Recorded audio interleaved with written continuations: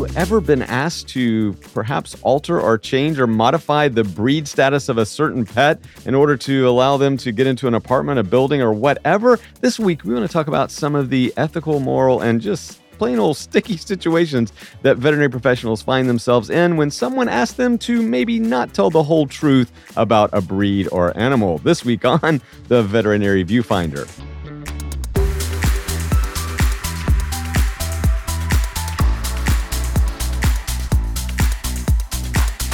Welcome back to the Veterinary Viewfinder, the podcast that tackles the toughest topics in veterinary medicine. And if you're like me, as a veterinary professional for 30 years, there have been plenty of times when clients have asked me maybe to omit a certain aspect of a pet's breeding or etiology, genealogy, something in order for them to satisfy the requirements on a form.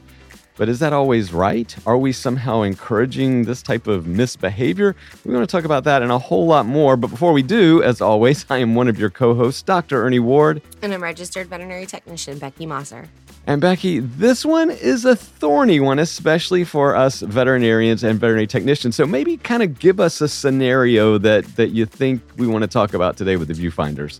Well, sure. I think we've all been here, right? At some point in time or another, our clients come to us and say, oh, I need some kind of documentation that says my pet is not exactly what they are in order for them to be represented differently because of what we know are a lot of breed stereotypes. And I think pit bulls are probably the ones that we face this the most with, but we also know that insurance companies ban or get bent at least about breeds like shepherds and mastiffs and you name it. And so I had a friend reach out to me asking about a health certificate, an international health certificate, and getting a dog into a country where pit bulls are not allowed in the whole country, And what could we do to make the dog not a pit bull on paper? Right. And I was like, well, I don't know what we could do. And that's definitely between you and your veterinarian.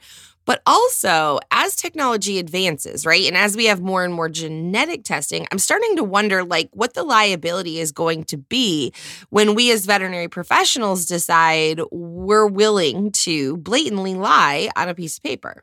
Wow, that is a lot to talk about, viewfinders. I mean, Becky, you just sort of nailed a whole lot of controversial and contentious or potentially contentious topics that we're dealing with. The first thing is, you're right. I have been asked innumerable times to say, can we just leave it as a mixed breed instead of like a mixed pit bull? Because I'm trying to get into a house or whatever, right? I'm trying to get insurance or whatever, right? We've all been there. Back in the day, it was all about the wolf hybrids. And I would just tell people, I don't want to hear anything about the word wolf, right? This is a husky mix, right? This is a shepherd mix, right? Because we knew that obviously wolf hybrids were a whole different, species and couldn't get them rabies vaccines and so forth, licenses and all that stuff. So Becky, what I love where you just spun this is, well, wait a second, guys. We now have DNA tests because 30 years ago, right? It was your word against whomever's. You could say, well, to me, it looks more like a lab than a pit bull. But now, wow, what kind of culpability, liability are we going to have if they can do a DNA test that says this is 98% pit bull? Oh, my. Yeah, well, I think about the apartment buildings that make you turn in a poop sample for genetic testing. So if your dog poops and you don't pick it up, they know. I don't know if that's true, if they're actually doing that, because I don't know any genetic tests. No, I've heard these exact reports. I've heard these, right? So they can tell if you didn't pick up after your dog. Somehow, but now you're saying, wait a second, we need a cheek swab before you can I'm like, I don't know that you can really tell by poop, but it is probably enough to scare people and solve the problem, right? And I think that's just it is the average individual doesn't understand a whole lot about genetics, and what they know is what they learned from CSI, and that's basically any remnants of body fluid gets you nailed, right? So, I get that. But I mean, what if they actually do start using these genetics and they are doing genetic testing? These same dogs that you're giving poop for are the same ones that we're writing into the record that it's a lab cross or, whatever. Yeah. I mean, this is really interesting, viewfinders, to me, because again, back in the day, you could plead ignorance. Well, I thought it was a mixed breed. Yeah. I'm sure its head looks like a pit bull, but the rest of it looks more like a lab to me. You could get away with that legitimately, right? I mean, who's going to prove you right or wrong? Sure. But now it's as simple as a cheek swab, send it off for $99, and voila, you have your answer. And I love where you're also headed with this. And I don't want us to take us too far down this road because I love this conversation. But also, like again, apartment complexes, property insurance, what if they just start requiring this? Hey, we want to verify that your dog is what you say it is and not just what you put on that paper. Well, exactly, right? And then where does the liability come in? Because now the owner can play the middleman. Well, my veterinarian said it was this. How would I Oh, know? My wow. veterinarian, how often do you take that puppy, go to your vet and say, what do you think it is? And you just point this little hairy mix ball at your, and we Right. inevitably pick some trait and say, well, it's got black spots on its tongue. It's probably a chow mix, right? Like, Right. we just pick these traits and we run with it. When truthfully, when we do the genetic testing, we're learning more and more with the genetic testing and saying like, oh, they're actually like, poodle terrier mixes that come out looking somehow like a shepherd.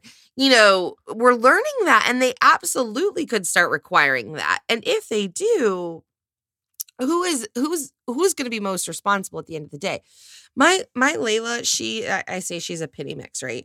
Right. She is a pity mix. I did her genetics. She is literally every breed of bully mixed together. Like, she is not a pure quote unquote pit bull that doesn't exist, but she is every mix of pit bull making her a pit bull. So Right. like, Right. I could call her a mix, and she absolutely is, but she is a mix of every breed that you don't want in that apartment complex. So again, I worry a little bit about the backlash, the liability, and how quickly the owners could easily just put it on us saying, oh, well, my vet signed off to that. Right. And again, viewfinders, this is why people like Becky, myself, and others have been very outspoken about our, objection to breed bans, because Serious. it is much more complicated than just what your genes are not always your destiny. They certainly influence it, but epigenetics or your environment around it, controls a lot. And really for behavior, there's a lot of traits that we can absolutely condition one way or the other. So, and you can take a Pomeranian and make them more vicious than any pit bull, right? So, Truly. so again, I just don't want us to this is why I don't like this. But okay, so first thing, viewfinders, I think Becky is absolutely right. There may be a legal concern moving forward, right? So I think that's the first thing. It's like somehow if you put this on the form, then your friend asks you to say, can you just make it a lab mix instead of a pit bull mix? And you do this, there may be actually a way to prove that conclusively, or at least as far as the science can take us today, and you may have some legal liability. But Becky, more importantly, as you brought out in the very first little scenario, it's like, okay, what about morals and ethics? I mean, what about professional deportment here? I mean, you're being asked to do this stuff all the time. I've done it. I've done this. I'll Oh, be the yeah. first to admit, viewfinders, I have done this innumerable times. And I've never felt guilty about it because I was like, this is ridiculous that they're asking this anyway. But Becky, Right. what about the morality and ethics around this? So I think that's it, right? Is that we feel that it's stupid because what we understand and know about breeds, and because we aren't insurance providers, and because it isn't important to us in the way that it's important to them. So I think you're right. I think we feel indignant, so we don't think twice about falsifying a record, right? And that's what Right. we're actually doing. Now, in any other circumstance, we would not falsify a record knowingly. So Right. I Good think point. we justify the ethics in our own, what do they say? Where you stand depends on where you sit. Right. So, Right. right, like from where we're sitting, it looks stupid that you're banning a pit bull, right? Now, if I own an apartment complex or even maybe a house and I was a kid who was mauled by a pit bull as a child, right?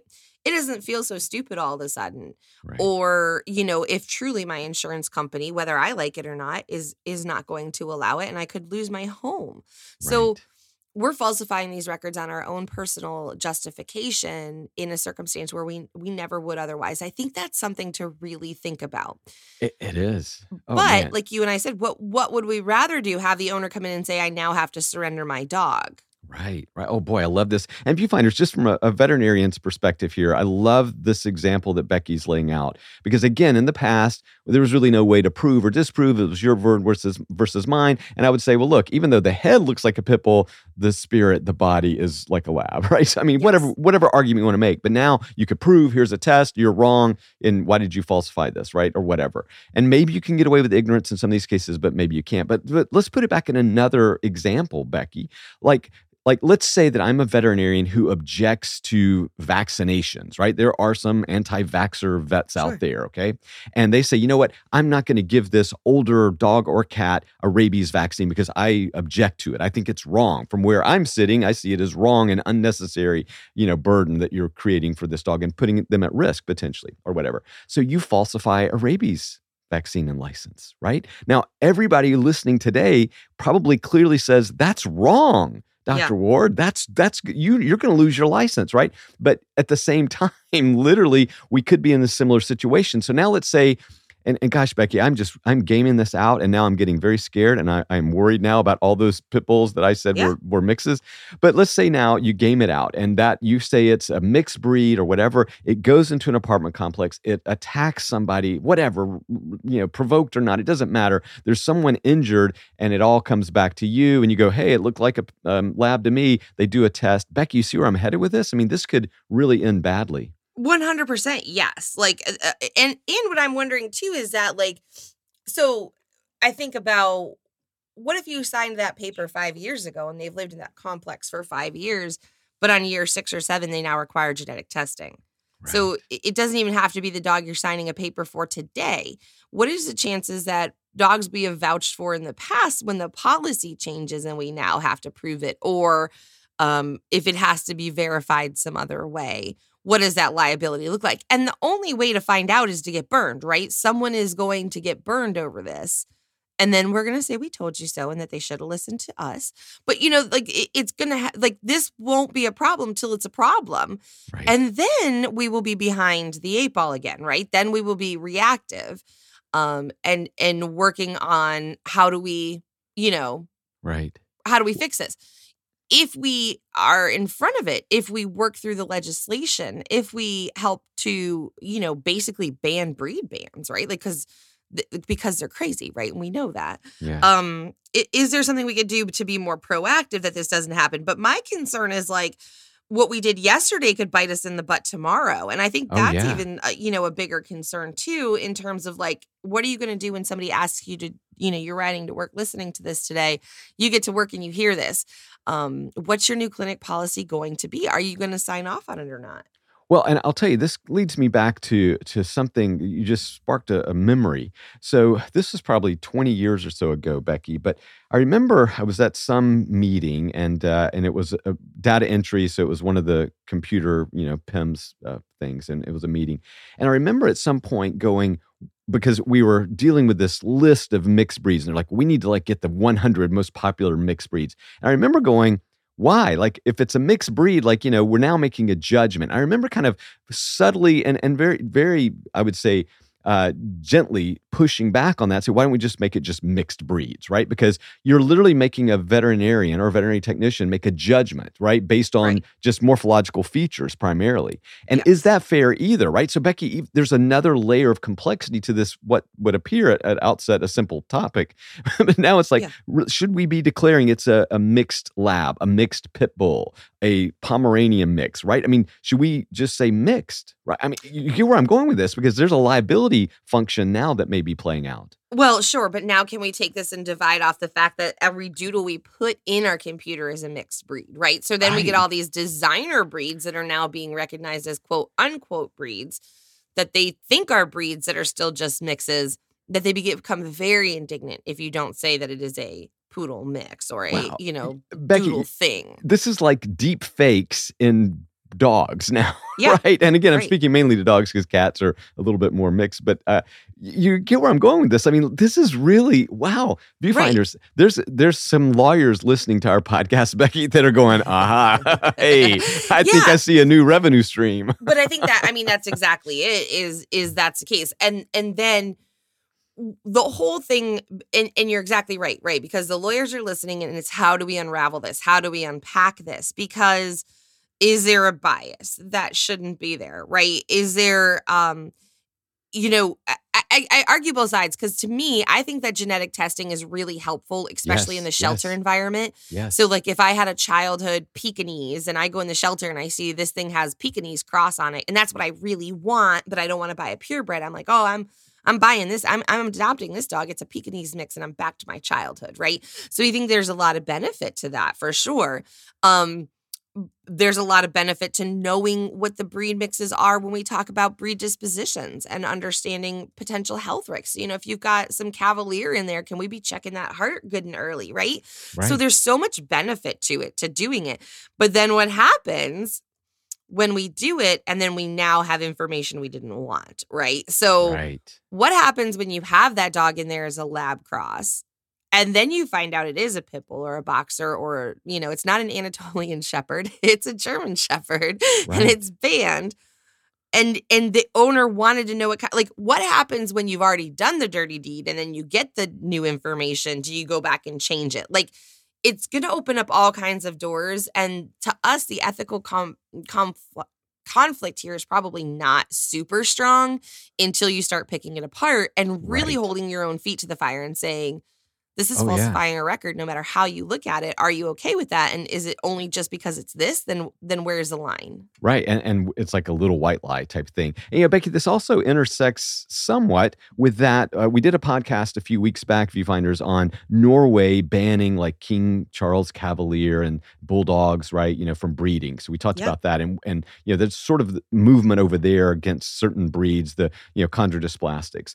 But Becky, right? I bet you right now in Norway, there are people that are saying, wink, wink, nudge, nudge. This is a Frenchie mix. Yes, to get, and then of course they can still sell it, right? Because they're like wink, wink, nudge, nudge. Yeah, it's a Frenchie Beagle mix. It's why it's tricolored but has a smushed face. Yeah, it makes total sense. Yeah. So prohibition in these cases just drives it underground. Exactly. And so I mean, this gets even more complicated, guys, because you may literally have that to deal with in the near future. Wow. Right, because then again, now you're dealing with we're extrapolating here, but I was thinking about that even in terms of like OFAs and stuff like that. Like if a person comes in and they want something certified and guaranteed on a record that is going to have significant ramifications. So we're talking about housing.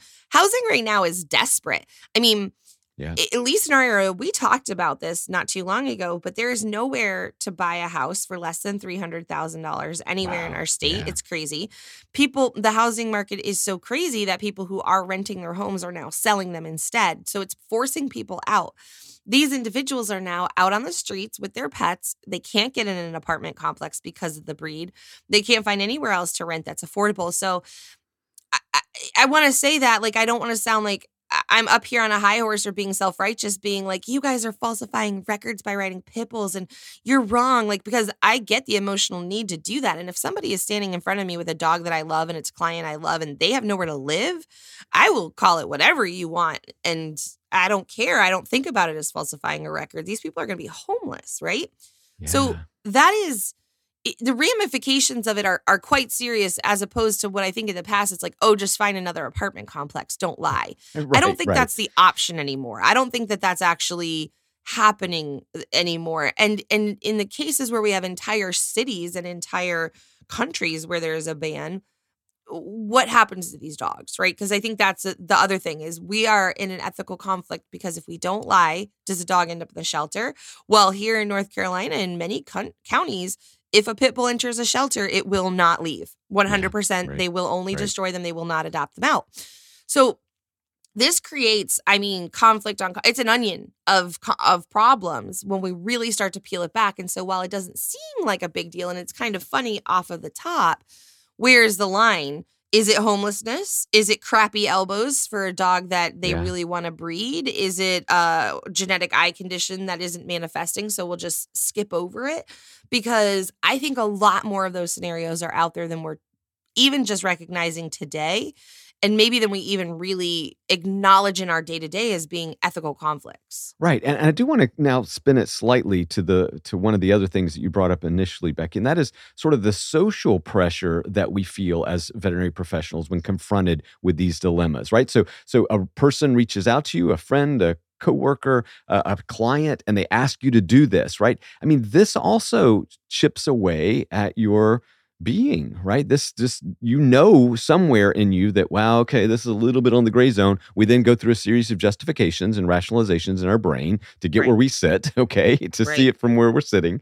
And then, you know, at the end of 20 or 30 years, like me, you know, you kind of sit back and go, well, dang, Ernie, I don't know if Yeah. that was the right thing to do or not. So, Becky, talk to us about the social pressure here, and maybe some advice on how to handle it when that high school friend from Facebook hits you up and says, "Hey, can you do me a favor?"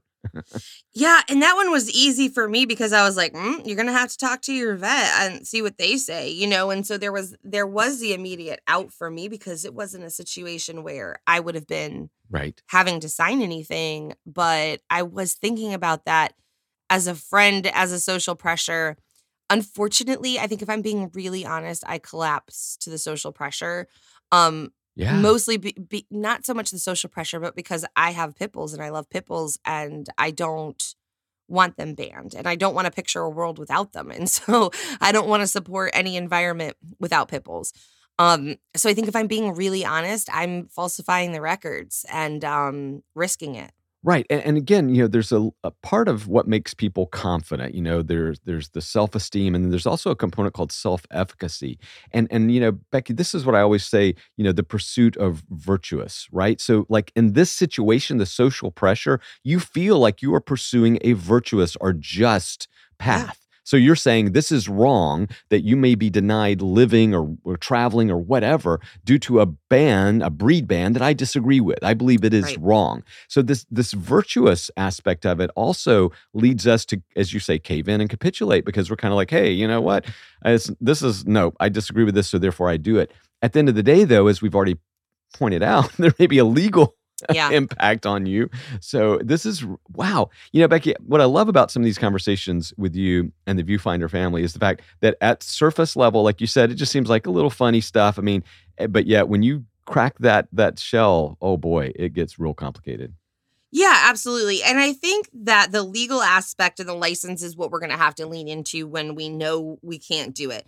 Yeah. And so there have been multiple times we've had to do things in our past where it's we don't want to, and we've been able to lean into like I would 100% do that for you, but it would really be jeopardizing my license. Right, And right. unfortunately, I can't do that. And I feel like most people get that. But like I'm thinking about how clients will say to us how we must hate animals and not care about them because we won't treat them right, like when Right. we run into that situation. So like I feel like that's what we're going to get back. Well, you must not care about my dog, he's going to end up in the shelter. I guess I'll just have to Right. turn him out on the street because I can't be homeless and my dog can't live here, or I guess I'll just have to risk eviction. I mean, people can pull some really strong Yes. emotional guilt trips on us when we do stick by our boundaries and we do stick by our own ethics. And so as we always say, I think this is something you guys need to be in front of as a clinic. You have to have a policy as a clinic. If it is not something you allow no matter what, then like it's like my license and my job. Unfortunately, I'll have to move in with you and your pit bull into the tent, and Right, you can right. make that funny joke. We'll all be evicted if I do this. Right. And so but I think being ready, like we always say, having that dialogue, being ready and not caught off guard will make all of the difference. And I think you should at least have a moment with yourself and think about what you're doing ethically and morally and where you stand with it and how you're going to face it if it's not something you're willing to do. And you know, Viewfinders, I've prided myself my entire career of always like having anticipated these types of dilemmas and then training my team. And I didn't train about this, Becky. I mean, this Yeah. was one completely whiffed on. I love this. The other thing too, Becky, I just want to come back to one thing you said that I thought was really salient. And that is, you know, when clients want to attack you, when they really want to go for the jugular, they attack our purpose, right? So Yeah. why you do it. Like, and of course, the easy one is to say, well, you know, if you loved animals, you would do this for me. And let me tell you, that is for most of us a deep part of our purpose, and Yeah. that erodes your self-confidence, right? So you're Oh, yeah. chip, and that's what I was trying to say earlier, Viewfinders, is the fact that these little hits, these little chips, just eventually, you know, husk you out hollow, and Yeah. suddenly that purpose really you're questioning it, and you're like, what am I even doing here anymore? And that breaks my heart. Well, I think it's important to remember your brain doesn't know the difference between a truth and a lie. And Yeah. whether you tell it to yourself or somebody else tells it to you, your brain can interpret a lie as truth. And I think that's where the constant rhetoric that we hear it's not a big deal, or you would do it if you cared. Those little chips away that you're talking about, our brain does not have the ability to recognize them as self-truth or non-truth. And so we really have to work hard to know our own truth and to reiterate it to ourselves and find these little scenarios that could potentially be chipping away at you in a way that you don't even realize or know, or your staff, right? Because again, this is another CSR red alert. This might be happening in your clinic with you having no idea. Right. I called to make an appointment for my dog at a new clinic yesterday because her regular vet couldn't see her. And I really want to get her seen. I didn't want to wait. And frankly, the associate vet there is not my favorite, and that's who she could see. So we went to a different vet. And CSR took my name, the dog, the breed, the age, all of the information that is now on record. When I go to the vet today, it is what he is going to have in front of him as truth from the CSR. Yep. That is. And what are the chances he's going to go back and change it? What are the chances he's going to go back and say, "Oh, she's definitely not a Chiweenie mix. She's she's definitely a Pointer mix." You know, like he's not going to do that. And so this is a red alert CSR because this could be coming down on the team that you're training the least. This could be coming down on the team that doesn't even have the SOPs.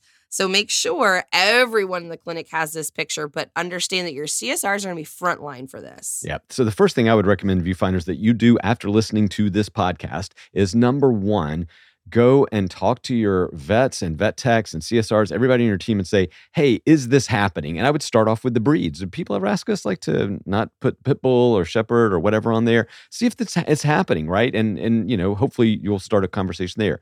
Then I would say, ask a follow-up question. Say, are there any other little things that people ask us to do from time to time that make you a little uncomfortable or question, right? Because like Becky said, this may just be the tip of the iceberg. There may be a lot of ethical dilemmas that are adversely affecting your team morale in the long term for sure. And you want to get ahead of it. And then the next thing to do is, based on that information, I would start to create some training modules around this, do some role playing around this. Like Becky said, get a hospital policy around this, because sometimes you do need to throw that shield up of, you know, hey, it's not always me. This is the hospital. And I hate throwing up the policy because you always need to explain the why. But in situations where legalities are involved, I got to tell you, that's one of the first shields that I'm going to throw up. And then, of course, I'm going to support it with the why. I don't know, Becky, any other little follow-ups? Because I feel like this is today a call to action for the viewfinders. I think you should go ahead and start to address this. What started off as just going to be a fun and giggles kind of conversation, really, I think you see why we wanted to elevate this to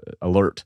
So, Becky, anything else? I think also being aware of any breed bans in your area, like get in front of what could be the problem, right? If you're in an area where it's not a problem and there are no breed bans and it's strictly an apartment complex, can you have resources? Can you have, here are the most pet-friendly apartments within 10 miles of here. We know these particular apartments accept these particular breeds. I think like when I was in the emergency at hospital and people didn't have the number one thing we ran into, right? No financial resources. Right. I had a list of financial resources because then they couldn't yell at me and say I didn't care and I wasn't helping. Here are 10 people you can call. If none of these people are going to help you, not why should I, but how can I? But here are some tools, because most of the time we get frustrated just because we feel like we have nothing to do. So can we have tools to also help? Anticipatory. Okay, our clients are going to want these things. How can we help them find apartment complexes that will allow these? Help them find Uber Pet that allows the rides. Do we have a deal with some of the DNA people that we can get it truly on board? Because you know what? A lot of those pity breeds are not. They're not. They just have got the big blocky head. So I think having the SOP, being ready from a reactionary standpoint, but you know me, I'm always like, what can we do to be proactive before this even becomes a problem? And leverage your social media, your newsletters, everything that you have to educate, so your clients don't even have to ask. Here's breed ban info. Here's a friendly. Did you know these apartment complexes in our area are really? Can you help support them because they support dogs? Like proactive education. Educate your clients when they're in the mood to consume, which is not when they're sitting in the room. It's when they're on social media. It's when they're surfing your website. Get in front of it. Like we always say, get in front of it. number one, you should have these handouts ready to roll. Email, hand them out, whatever. And I love the fact that Becky is saying, you know what, offer them genetic testing. So if you're being put in an uncomfortable position around breed, say, let's have it tested, because maybe it's going to be 49% pit bull and 51% lab, which in that case, it's more lab. So, I mean, I'm going to let you guys decide from there. The other resource I would add on this sheet is, and this is something you should discover, we had one in our area, is have a pet-friendly lawyer, right? Yeah. So if because we had this happen, Becky, with apartments, and there was an attorney who was very sympathetic to these issues. And I'm going to tell you right now, 99% of the time, a lawyer gets involved, and the apartment's like, okay, all right, you're going to have to sign this or that, or maybe pay whatever. But, right. So have maybe a friendly ally there. I don't know. These are great things. Becky, I love the fact that, once again, this is one of those topics that isn't being talked about, and I think it really could benefit your practice. Yeah, I want to hear from you guys. What do you do? Has anybody out there already stopped doing it? Are you seeing this as falsifying medical records, or am I blowing it way out of proportion? I want to hear what you guys are doing, what you have to say. You know where to find us. You can hit us up on Facebook and Instagram at Veterinary Viewfinder. You can tweet at Vet Viewfinder and email us at veterinaryviewfinder@gmail.com. That's right, guys. We want to hear all your feelings on this, because I got to tell you, there's a lot. Until next week, guys, you guys stay safe and have a great one. Talk to you soon. Bye. Bye.